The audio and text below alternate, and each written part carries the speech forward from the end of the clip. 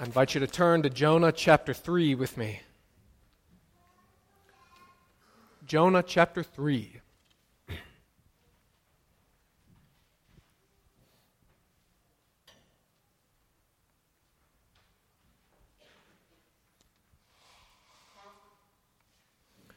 Jonah 3, verses 1 to 10.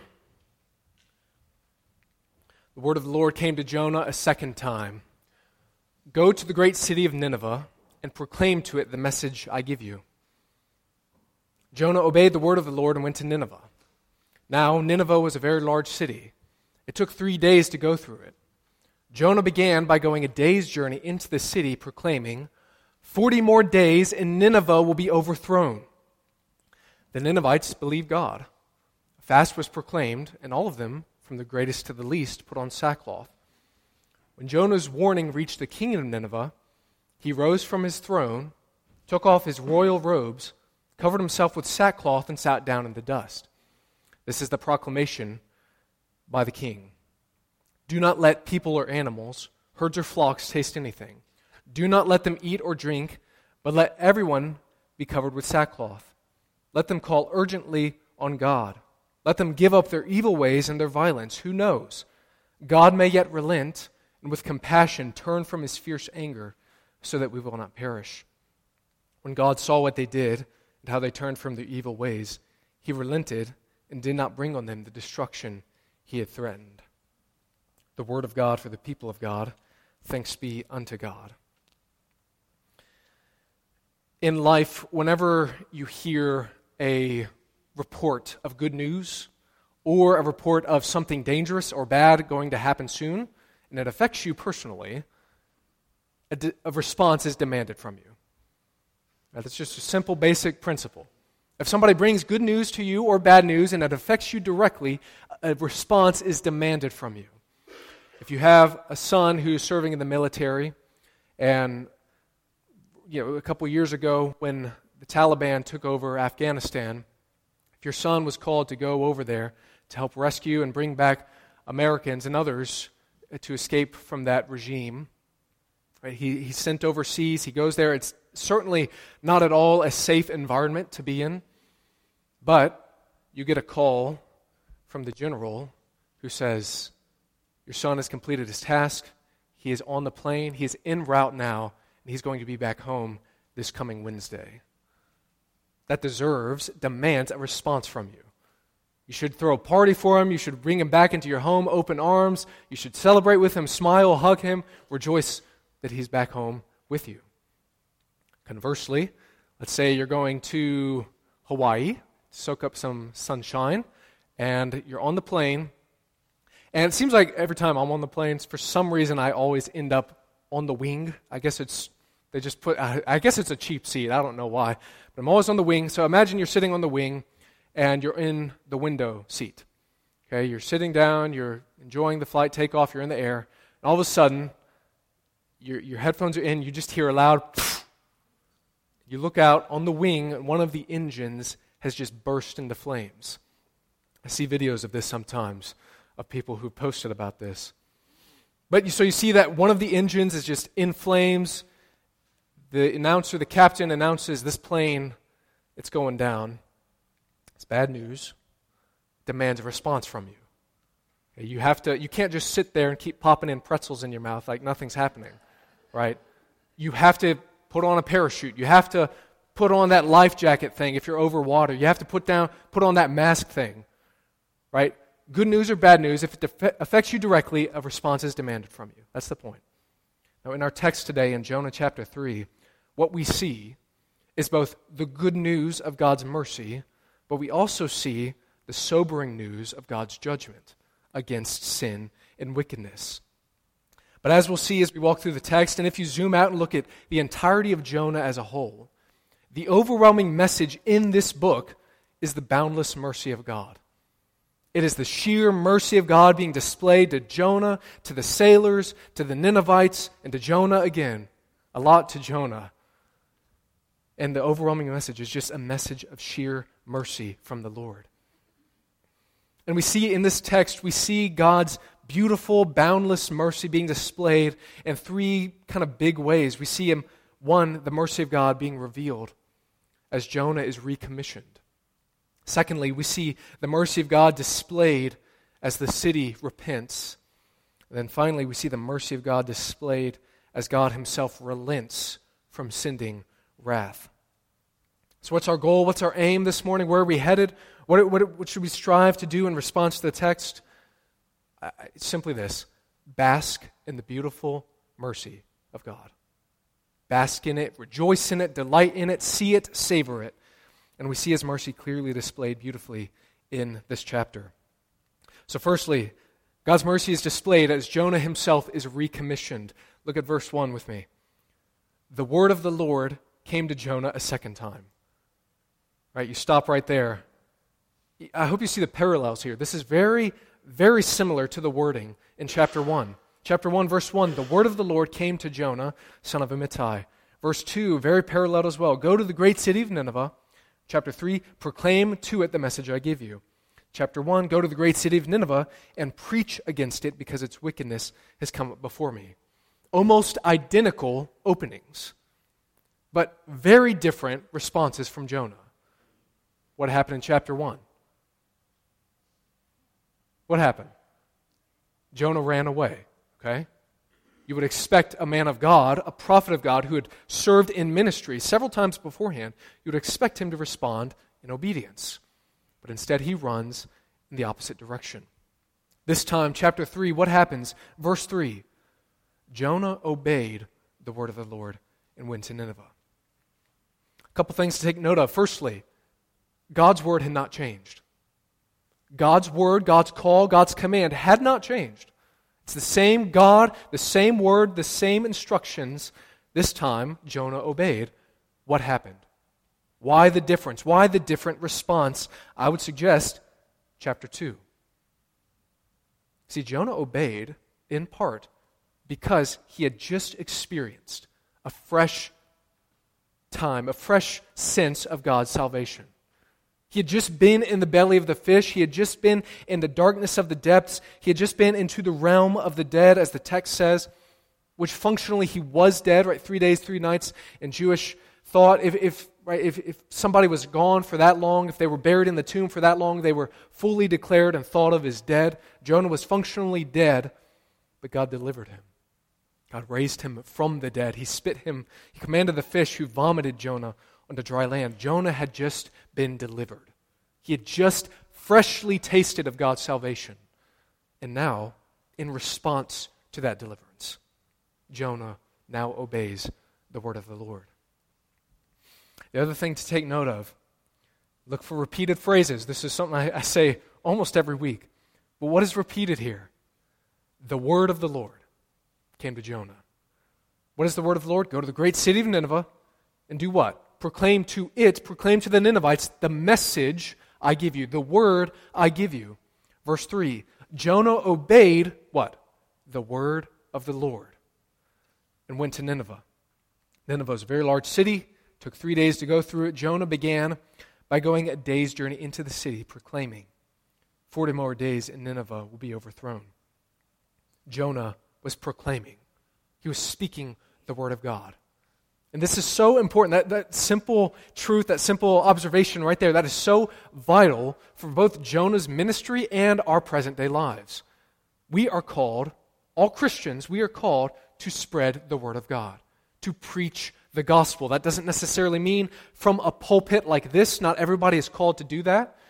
Totally understandable. But every single Christian, if you breathe, if you are a follower of Jesus, and you have a voice box that works, you are called to proclaim the gospel, to speak the gospel, to share the gospel, to share the word of God. Not your thoughts, not your ideas, not your preferences, not your opinions, but to share the word of God. That's Jonah's instruction. That's our instruction as well. And that is what we see the pattern throughout the Bible. 1 Corinthians chapter 15, the Apostle Paul said, "For what I received, I passed on to you as of first importance." You see, Paul, Peter, James, a lot of the first apostles and disciples, early leaders in the church, they did not invent Christianity. Absolutely not. They didn't sit around a round table and think, what should we say, what should we not say? No. Christ himself brought the word. Christ himself is the word. Christ brought the word. He gave the word. And even you go back beyond that, Jesus says, I speak nothing except that which the Father has given me. Right? The word comes from God, comes from the Father. Christ gives it to us. We now are entrusted with the word by the Spirit of God. And we are called to share that same word with the world around us. And in that simple opening right there, the word of the Lord came to Jonah a second time. Right there, we see the mercy of God being displayed again to this broken, messed up, very messed up prophet, very messed up preacher, very messed up man. Because you see, Jonah, God didn't need to do that. Right? God didn't owe anything to Jonah. If somebody was rebellious, hateful, wicked, had a nasty, horrible attitude, what could God have done? You know what, Jonah? You're disqualified. I'm going to send Isaiah. I'm going to send another prophet, somebody who actually loves me, somebody who actually cares, somebody who actually serves me faithfully. You've disqualified yourself. God does not do that.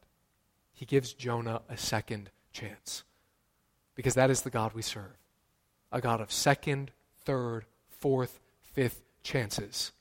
He doesn't owe us anything. God doesn't need to use us, but He wants to use us. He wants for you to experience His grace. He wants for you to be used by Him as His hands and feet to spread the Word of God.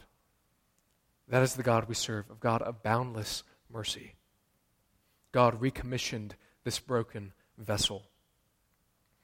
But as we continue in the text, not only does that happen, but we see secondly that God's mercy is displayed as the city repents. We see this in verse 4.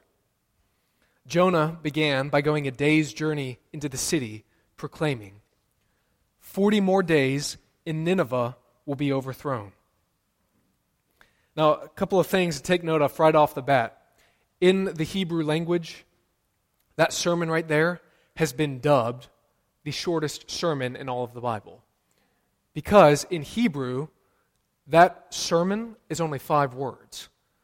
Some of y'all are like, you need to learn from Jonah and, get a little more condensed in life. I'll just simply say I'm not that good. But it's just kind of interesting, right? 40 more days and Nineveh will be overthrown. Pick that apart.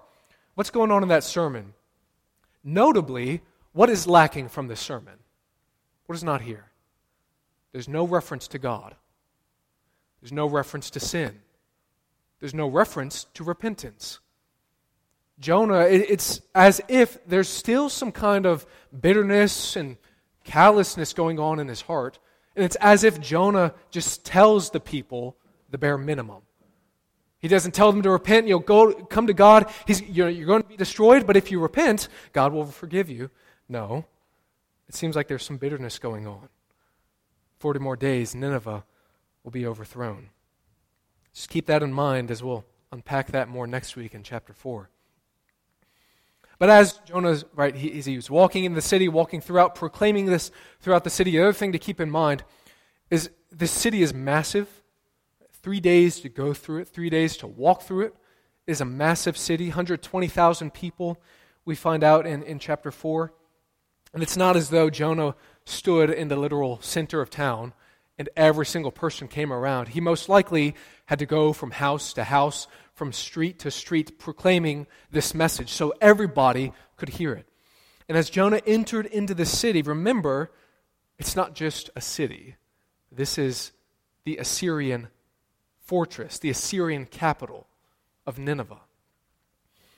And as Brother Donald Kamese talked about a couple weeks ago as he started our time in Jonah, this was a completely nasty society. One commentator, for you kids, here's a little warning for you, but one commentator said the Ninevites, they were known for torturing their captives, men, women, or children, by hacking off noses, ears, or fingers, gouging out their eyes, or tearing off their lips and hands. They reportedly covered the city wall with the skins of their victims. Rebellious subjects would be massacred by the hundreds, sometimes burned at the stake. Then their skulls would be placed in great piles by the roadside as a warning to others. That is just a tiny little snapshot into the nasty people that the Ninevites were. And as Jonah, keep in mind, right, the human element in this. Jonah was called to go to this place, and notice also, Jonah wasn't promised the outcome. God didn't say, if you preach, if you go there, you'll have success, you'll see converts, you'll have a mighty wave of God move. He's just simply given the task. We don't know what the outcome is. At best, Jonah would simply be mocked and ridiculed. And at worst, he would be tortured and killed himself. And for you and I today, we're not given the clear outcome when it comes to gospel ministry. We don't know exactly who may repent, who may respond, when it will happen. We don't know. We're not promised that. That's in the Lord's hands. The fruit is in His hands. We are simply called to spread the seed, to water the ground, to till up the ground. The harvest is determined by the ultimate landowner, by the ultimate farmer, God Himself. So, Jonah preaches, right, this super short sermon. Jonah preaches, and then surprisingly in verse 5, by the mercy of God, the Ninevites believed God. Fast was proclaimed. All of them, from the greatest to the least, put on sackcloth. And you might be wondering, what does that mean? What is this talk of sackcloth? We don't think about that today. One commentator pointed out, what is sackcloth? All right, this was a common means in the ancient world of expressing grief, humility, and penitence. The hallmarks of true repentance. Pause right there really quick. It's kind of similar. It's not at all the same vein, but I was trying to think of a modern day analogy. At a funeral, we typically wear black, right? That's just cultural, especially in America, the Western world, we wear black. Is there something wrong with wearing color? No, right? It's just something that's kind of customary to do. Kind of back then, this is customary. If you were repentant, if you were sorrowful before the Lord about your sin, you would wear sackcloth, you would be covered with ashes, and you would fast. Commentator continues, the sackcloth that was used, this was a thick, coarse cloth. It was normally made from goat's hair. And to wear this, it symbolized the rejection of earthly comforts and pleasures. Okay, so this is a clear, vivid, physical demonstration that they are repenting, that they are sorry, that they do not want to hold on to the pleasures of the world, that they want to give it all up and give it to the Lord. And the text tells us it happened from the greatest to the least, from the king all the way down to the poorest man in society. And also it's fascinating in the text you'll see, particularly in verse 7, and in verse 8, by the decree of the king and his nobles, do not let people or animals, herds or flocks taste anything. Do not let them eat or drink, but let people and animals be covered with sackcloth. It's one of the few, if not the only time in Scripture in which the animals are noted of repenting and being sorrowful of their sin. Now, what do we make sense of that today? Now, to be clear, the animals were not culpable of sin, all right? The reason that the author of Jonah is conveying this is quite simple. The repentance is thorough.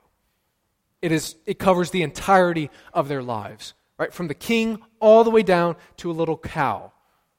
The repentance is extremely thorough. In church, what I want to point out and bring to light, distill, is this. The city repenting, in and of itself, is a gift of God. It is a mercy of God. Because in 2 Timothy chapter 2, verse 25, and in Acts chapter 11, verse 18, we see that repentance is a gift from God. It doesn't come ultimately from man. It doesn't start in the heart of man. Repentance is a gift from God. And that is the case with the Ninevites. Thank God, in their situation, that God granted them a soft heart, a responsive heart, a heart that was sensitive to the gospel. And for you today, right, if you're here and you're a Christian, thank the Lord that He softened your own heart.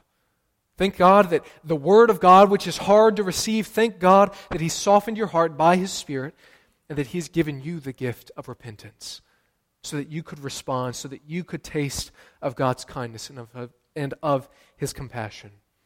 That the mercy of God is seen as the Ninevites repent. But it doesn't end there. In verse 10, we see finally that the mercy of God is displayed as God Himself relents. That's the language used in the NIV. It tells us, when God saw what they did, how they turned from their evil ways, He relented and did not bring on them the destruction He had threatened. Now, a couple things to take note of. Firstly, in the Hebrew Bible, or even in the English Bible, look at it with me. In verses 5 to verse 9, beginning in verse 5, it tells us the Ninevites believed God. Now look at a few verses prior, verse 3 in particular. Jonah obeyed the word of the Lord. In your Bible, probably the word Lord there in verse 3, that's one of those all caps mentions of Lord. And what does that mean? In the English Bible, that is in Hebrew the covenant personal name of God, Yahweh. So Jonah, right, the word of the Lord, the word of Yahweh came to Jonah. Verse 3, Jonah obeyed the word of Yahweh, the personal fellowship, the personal communion with God. But notice in verse 5, it tells us the Ninevites believed God. They didn't believe the Lord, the personal Lord. They believed the Creator. They acknowledged the deity. El is the Hebrew word. It's just the generic name for God. So the Ninevites believed God. And then you notice throughout the rest of that section about the Ninevites. Look at verse 8. Let everyone call urgently on God, this generic name. Verse 9, who knows God may yet relent with compassion, turn from His fierce anger. Why do I say all of that? Well, from different commentators I've read, people kind of differ on this, but I tend to think this way. The Ninevites didn't genuinely, fully repent and have a personal relationship with God. Look at what they did. They didn't cry out to the Lord by His name. They didn't give sacrifices to the Lord. There was no evidence of circumcision here, right? Different signs of what true repentance is with the personal God. But rather what seemed to have happened was a repentance on a societal level. They'd given up their wicked, brutal, evil, wicked ways. It doesn't mean they were actively, passionately serving the one true God. Think of it like this. In the U.S., right, how glorious it would be if we saw a massive, widespread scale of revival break out and every single person in this country, get more specific, in this state, get more specific in the city of Charlottesville and in Crozet, if every single person was saved, was truly born again, how glorious that would be. But even if that weren't the case, how wonderful of a gift it would be if in Charlottesville abortion was outlawed. If in Virginia abortion was unthinkable. That people would stop championing this as a right for my own body, as this thing that I'm allowed to murder children. Right? Even if people weren't genuinely Christian, they weren't actively in church, what a gift of grace that would be in this society, in this land. It's similar to what was going on here. I'm not saying definitively one way or the other. They may not have had a true, genuine, personal relationship with God, but society, right? They gave up the evil ways. And when God saw that, when God saw that they had recognized some of their sin was bad, some of it was just so egregious, so disgusting, He saw that they repented, they left all of that behind. What does the text say? God relented. He did not bring on them the destruction that He had threatened. Right? God was merciful.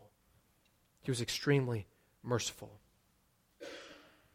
But I hope you understand, when God withheld His wrath, it was simply that. God withholding His wrath.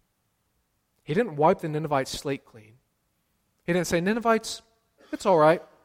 What you did, it's not that big a deal. Now, I'm not going to destroy you because I'm just loving and kind like that. No, God merely withheld his wrath. It was forestalled. It was put off. Because if God were to do that, if he were to have said, Ninevites, you're forgiven fully, right? The wrath that you deserved, it's gone, completely gone. I just vanished it like a magic trick, it's gone. That would mean that God did not care about all of those whom the Ninevites had abused. It would mean that the Israelite girl who had been brutally assaulted, it would have meant that God didn't care about her. That crime, that disgusting abuse was nothing. It's not that big a deal. No. God merely put off the wrath for a time. For you and I today, we know what happened, where this led. Right? Some 700 years later, the justice and the unhinged wrath of God wasn't held on any longer. No, the Father unleashed it. But who did he unleash it on? Jesus Christ. Right? That's the gospel here. Even hints of it that you can see in Jonah 3.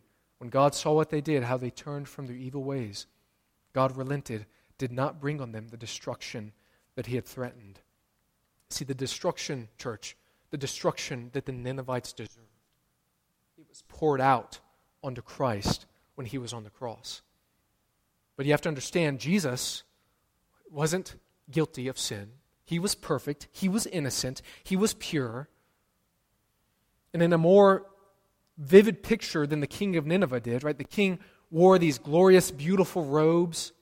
He took them all off, put on nasty, cheap goat's hair, skin, covering clothes, covered himself with sackcloth, sat down in the dust. In a much more stark comparison, Jesus took off the royal robes of glory, of heaven, of being fully exuding his divinity. He clothed himself with a broken human body.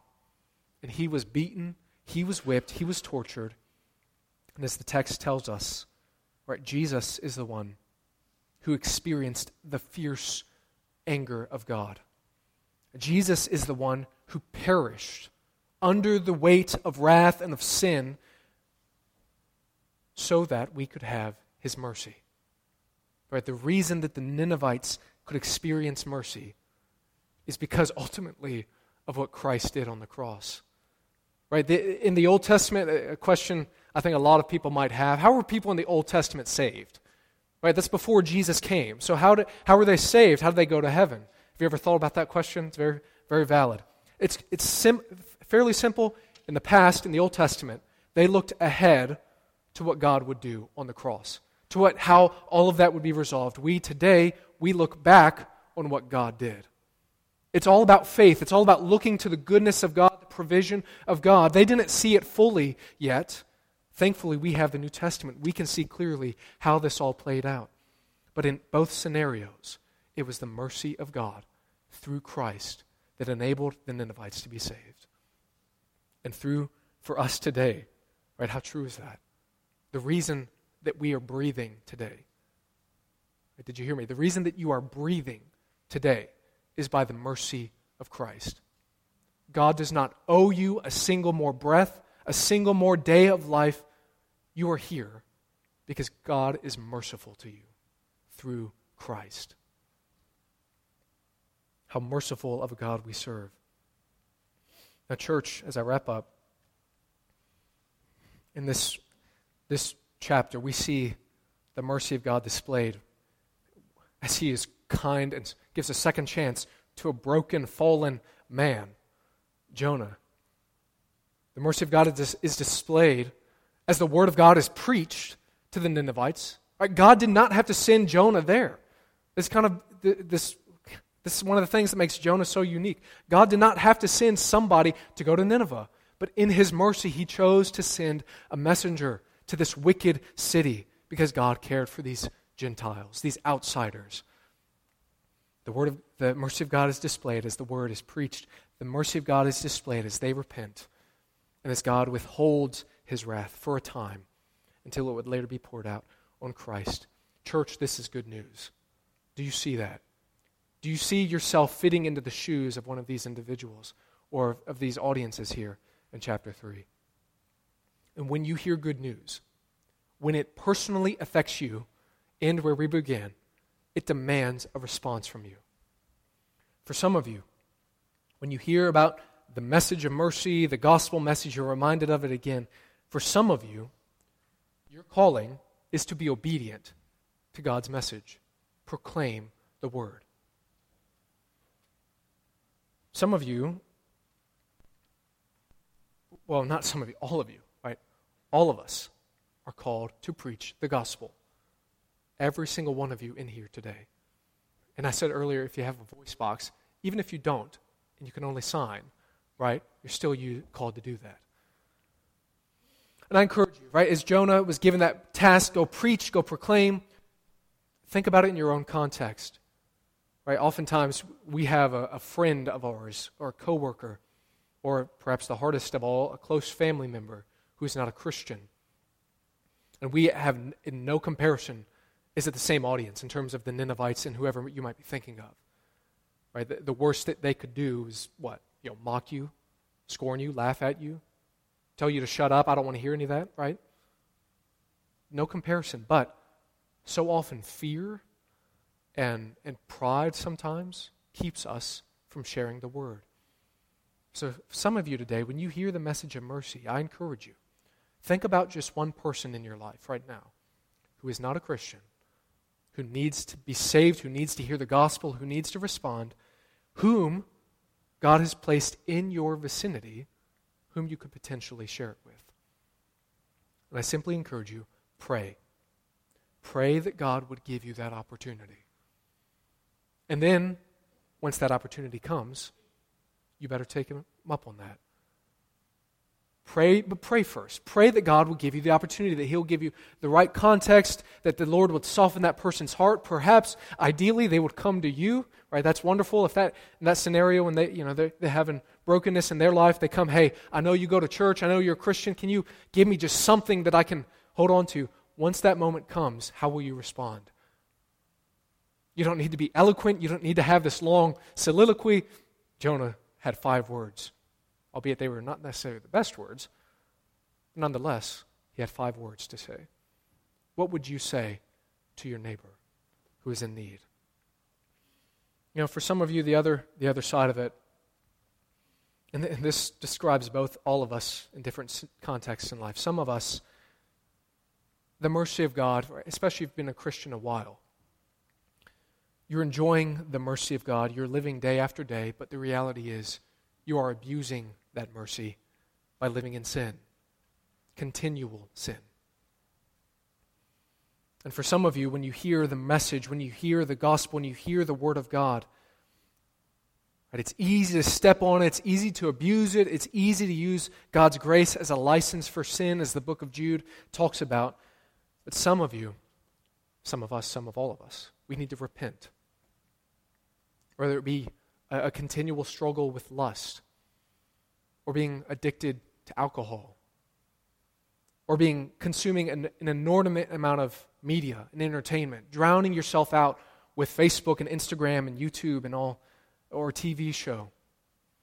Some of you are just engaged so much in busybody gossip. You have a short temper or anger with your family, whatever it might be. But the reality is we all are still broken people struggling with sin. And when we hear the message of mercy, we cannot. It is absolutely unchristian to say, God forgives me.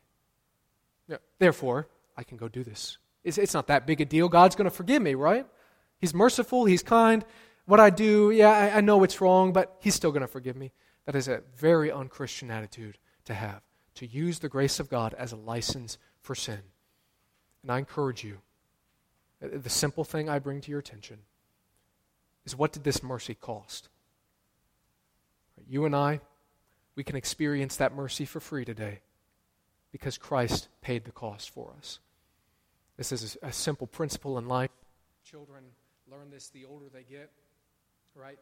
How you're going out, make it concrete. You're going out to a restaurant, right? As parents, it costs nowadays $50, $60, $70 for a meal for a family of 4. Right? As a child gets older, they realize, oh, my Chick-fil-A meal with the milkshake, it costs $10. I actually have to pay that? That's expensive. Right? It's not free. The parents are glad to give it, glad to provide it for the children, but it's not free. It costs. And it's the same with God. The mercy of Christ is free, it's sweet, it's beautiful, it's precious, but it is very, very expensive.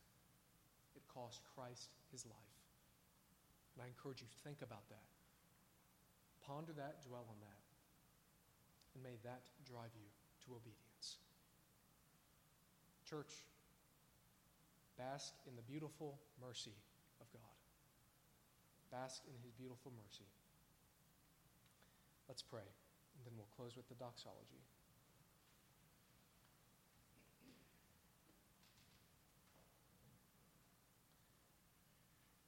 Our Father, we thank you that you've spoken a beautiful word to us and that you've not left us in the dark. You've not left us in ignorance. As we have received your message of grace, your message of mercy, will you please help us to respond in repentance, to respond in obedience, that you will help us to share this news with others.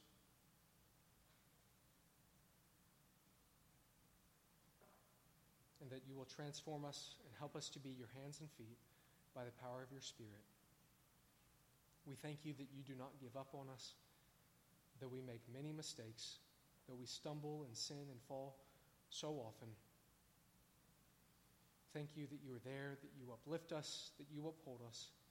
And though it may feel like we have stumbled, though it may feel like we have fallen, we thank you that your love and your truth will uphold us forever, and that one day you will take us into glory. Until that day comes, help us to be faithful. Help us to be persistent. Help us to be compassionate and to serve the lost. Commit these things to you in Jesus' name. Amen.